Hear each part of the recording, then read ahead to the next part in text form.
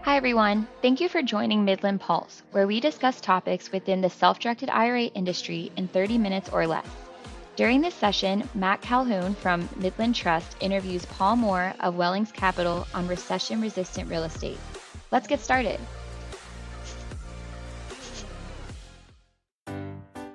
The stock market can be a roller coaster, one that not only makes your stomach drop, but your hard-earned cash drop as well. Midland Trust has your ticket to self-direction that allows you to diversify your retirement portfolio into alternative assets outside of traditional stocks and bonds. Once on the self-directed IRA train, you're the conductor, and you can choose to stop and invest in real estate, hard money lending, futures and forex, private equity, as well as many more alternative investments. All gains grow inside the account tax-free. Investing with a self-directed IRA is easy. You can get off of the stock market roller coaster at any time by making a full or partial tax-free transfer to a Midland self-directed IRA. Then you choose your own investment and let Midland Trust take you on a new investment ride.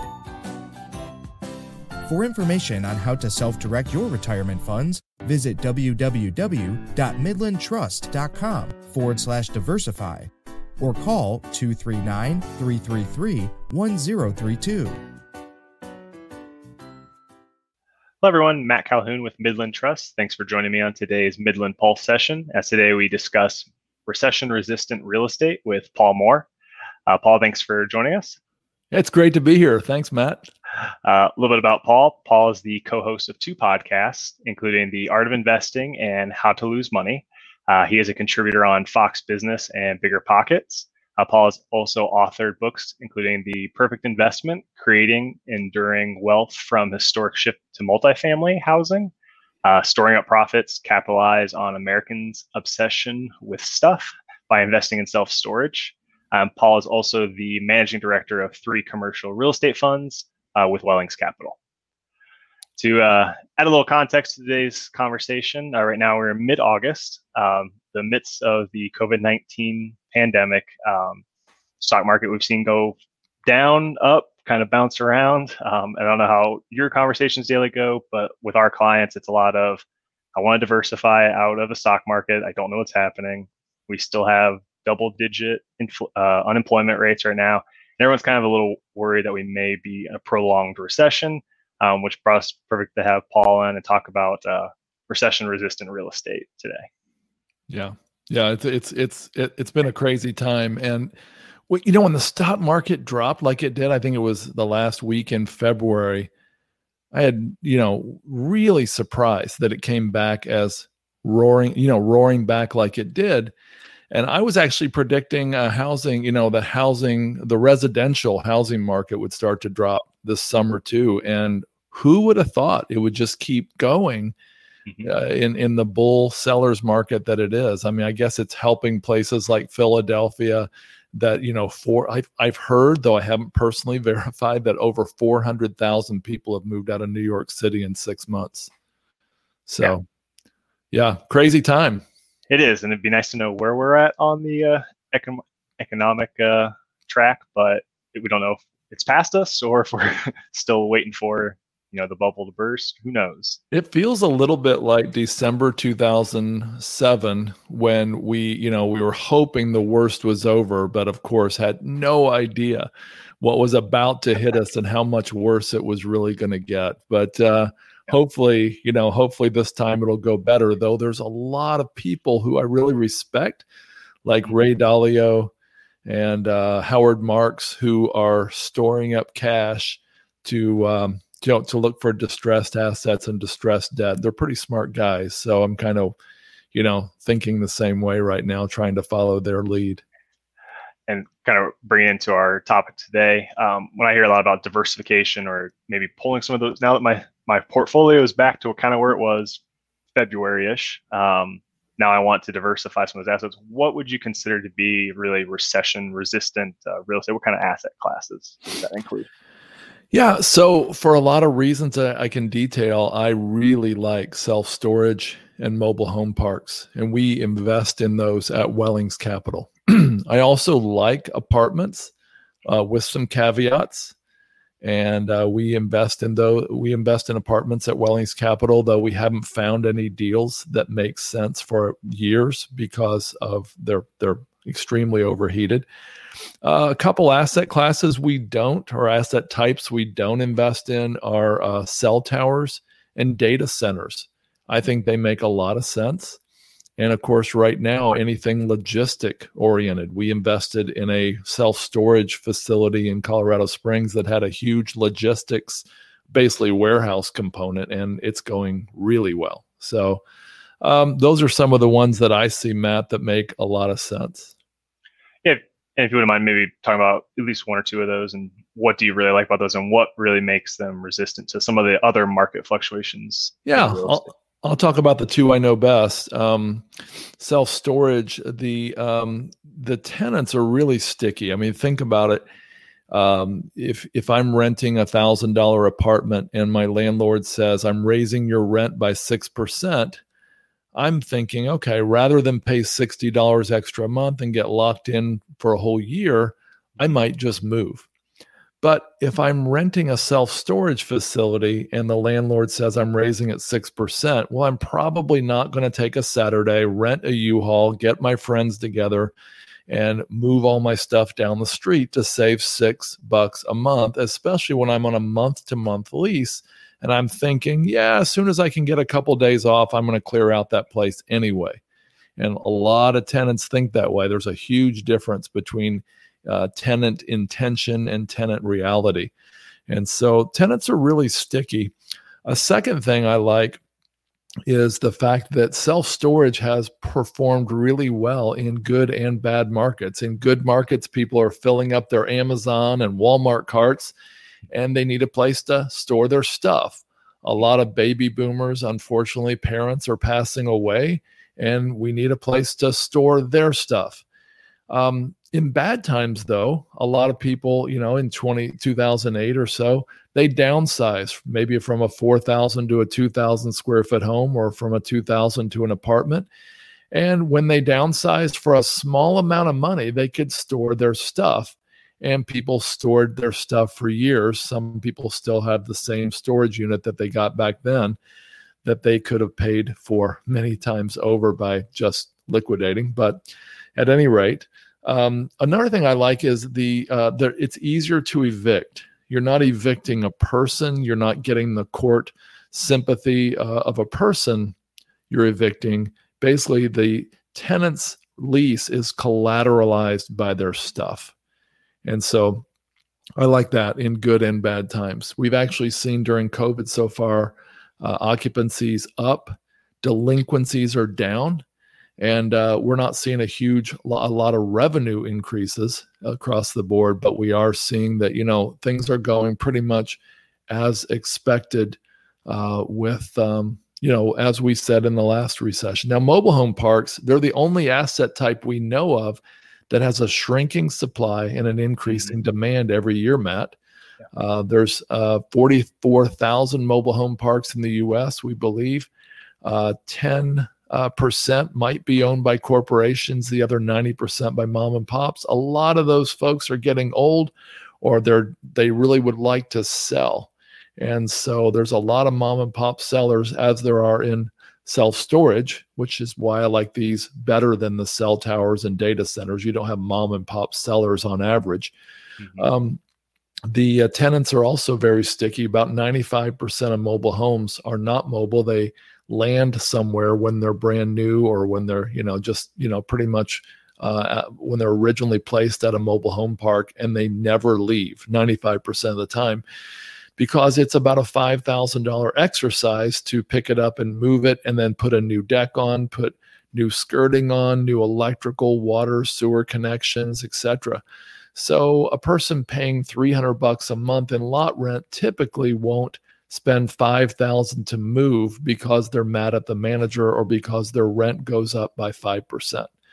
And so tenants are very sticky there as well. It's the bottom of the housing barrel. And so when people are downsizing, there are sometimes, not all the time, but sometimes, if they're leaving an apartment they can't afford, they'll be looking for a mobile home. In fact, We have lots of stories in the last 5 months of mobile home parks with their phones ringing off the hook, people looking for a place to stay. And so it's actually doing very, very well during the recession. Great. Yeah. And I have a question, so I'll maybe touch on a little bit. We talked about the shrinking supply on the mobile home side. Just kind of touch on it. So obviously, I think we're catching up to because we didn't build anything during the last recession. Right. And now we've been building a lot. But I think, and correct me if I'm wrong, the reason the supply is shrinking is zoning, right? There's just not a lot of zoning for multifamily or mobile homes. Yeah, no, it's called NIMBYism, not in my backyardism. And so individuals don't want a new mobile home park near them, number one.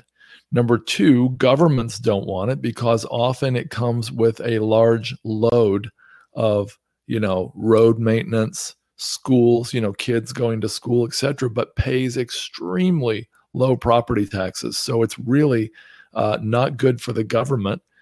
Third, it's not good for developers, and that may surprise you. But developers, it's not like an apartment you can lease up or self-storage you can lease up 3 to 5 to 7% a month. If you've got a 100-lot mobile home park, brand new, for the same reason I mentioned earlier, it's not like you're going to be able to bring in 100 new homes and lease them out tomorrow. It's going to take a long, long time to get to break even. And so for those three reasons, there's just effectively very few, you could almost really say no new mobile home parks being built. And we touched on a little bit with the demographic changes in the baby boomers and increasing demand for storage. And I would assume probably mobile home also. Is there anything you see on the horizon that's going to help out the both sectors as well, demographically?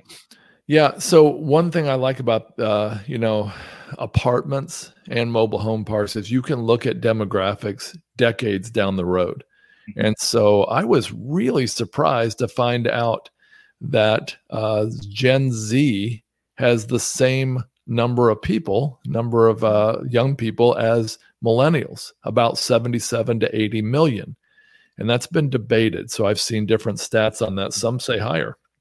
And so with their propensity to not save a whole lot of money and their propensity to have a lot of school debt, we really do believe that those things favor multifamily and mobile home parks. One thing that's crazy too, I should have said this too, 10,000 people a day are turning 65, Matt. And believe it or not, 6,000 of them, 6,000 of the 10,000, about 60% or so, have less than 10,000 saved for retirement. Can you imagine that? So, equity in their home is their salvation. A lot of them can sell their home and they'll go out and buy a mobile home, and they'll be able to use the equity in their home. They might be able to buy a used mobile home for $10,000 or $20,000, even less. And then they can live with very low expenses, low maintenance. They still get a little yard and a community. They're not stuck in an apartment. And so I think that's really helping mobile home parks. And then, believe it or not, in a weird way, COVID is helping, because people are realizing, I don't want to be stuffed into this apartment. I would rather have a tiny bit of space. And with a, let's say a $600 a month budget for housing, let's say, they can do a mobile home, but they really can't afford very many houses. As you may know, majority of Midland's clients obviously are retirement investors.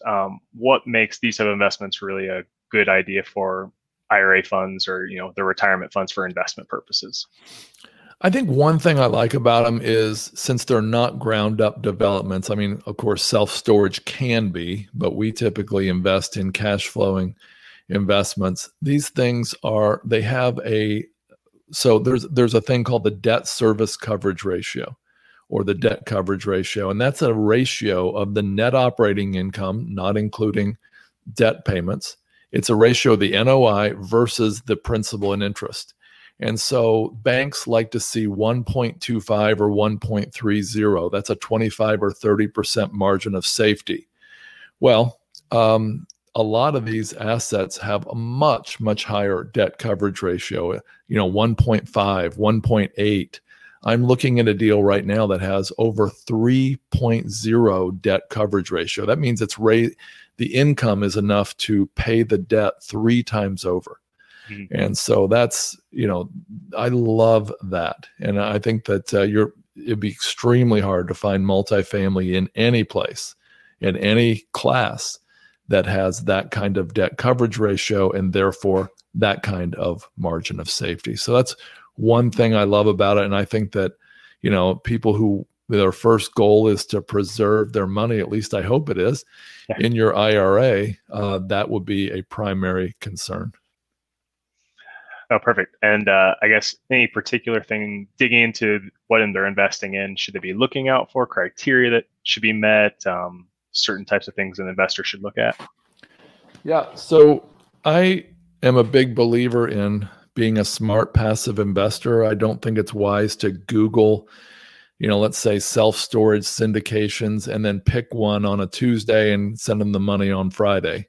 I think it's really, really important to do a lot of due diligence. And I'm somewhat shocked at how little due diligence a lot of people do before they invest. That's why my company exists, because we do a whole lot of due diligence on behalf of our investors. But I recommend people get on a plane. It's just not that expensive, and go see the asset in person. Go visit the operator in person. Read Brian Burke's book. That's Burke. It's a Bigger Pockets book called The Hands-Off Investor. It'll give you all kinds of things you should look for when you invest in any asset. Do criminal checks, background checks, see how they talk about their investors, their spouse, and their employees. See how they treat the waiter at a restaurant. I mean, take your time. If you're going to give somebody $50,000 of hard-earned money, dig into the details and dig in especially to the character and integrity of the person you're investing with. No, it makes a lot of sense. Shifting gears a little bit. So when your experience of raising capital through using retirement investors, retirement funds, what has been the easiest things, and what are some struggles or difficulties in working with IRA investors? We love IRA investors. I don't think we've had any difficulties. I mean, I guess if I had to pick one, it's when an IRA investor hears or they make a decision. Let's say we're raising capital and we have a deadline of June 28th last time, for example, and somebody really dawdles a long time and doesn't make a decision until June 26th, it might be really hard to get that DOI form filled out and everything processed in time. But no, we love working with retirement investors. A large percentage of Wellings Capital's investors are in IRAs. Perfect. Anything I shouldn't have, or I could have asked you about resistant real estate that's resistant to recession? Yeah. Anything? I think it's really important for people to be looking at, the first thing I think should look at is risk and return. A lot of people think low risk, low return, and that's almost always true.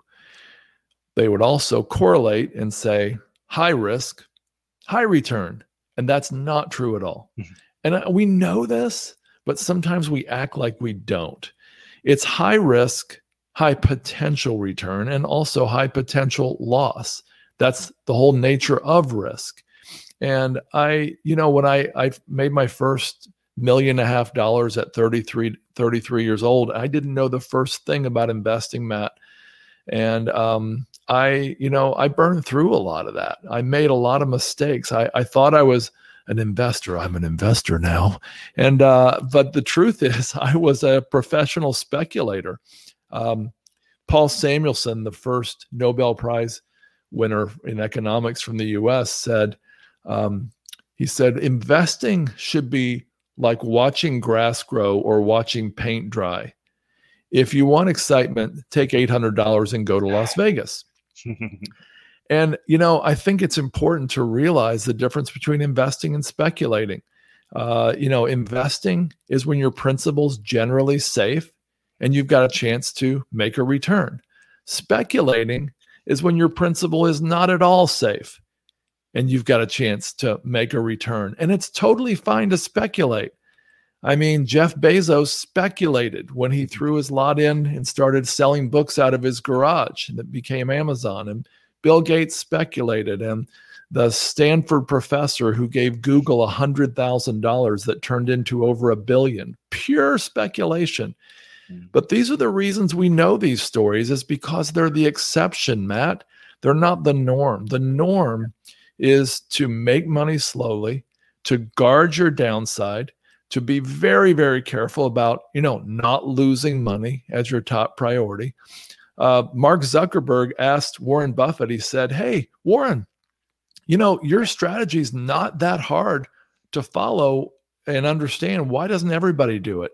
And Warren chuckled and said, "Oh, no, nobody wants to get rich this slow." Well, maybe we should think about that, Yeah. And so that's some comments I would add as you consider what you're going to invest in. Perfect. I appreciate your time, Paul, and definitely have you back on for another topic here soon. All right. Thanks, Matt. It's great to work with Midland, and your team has been amazing.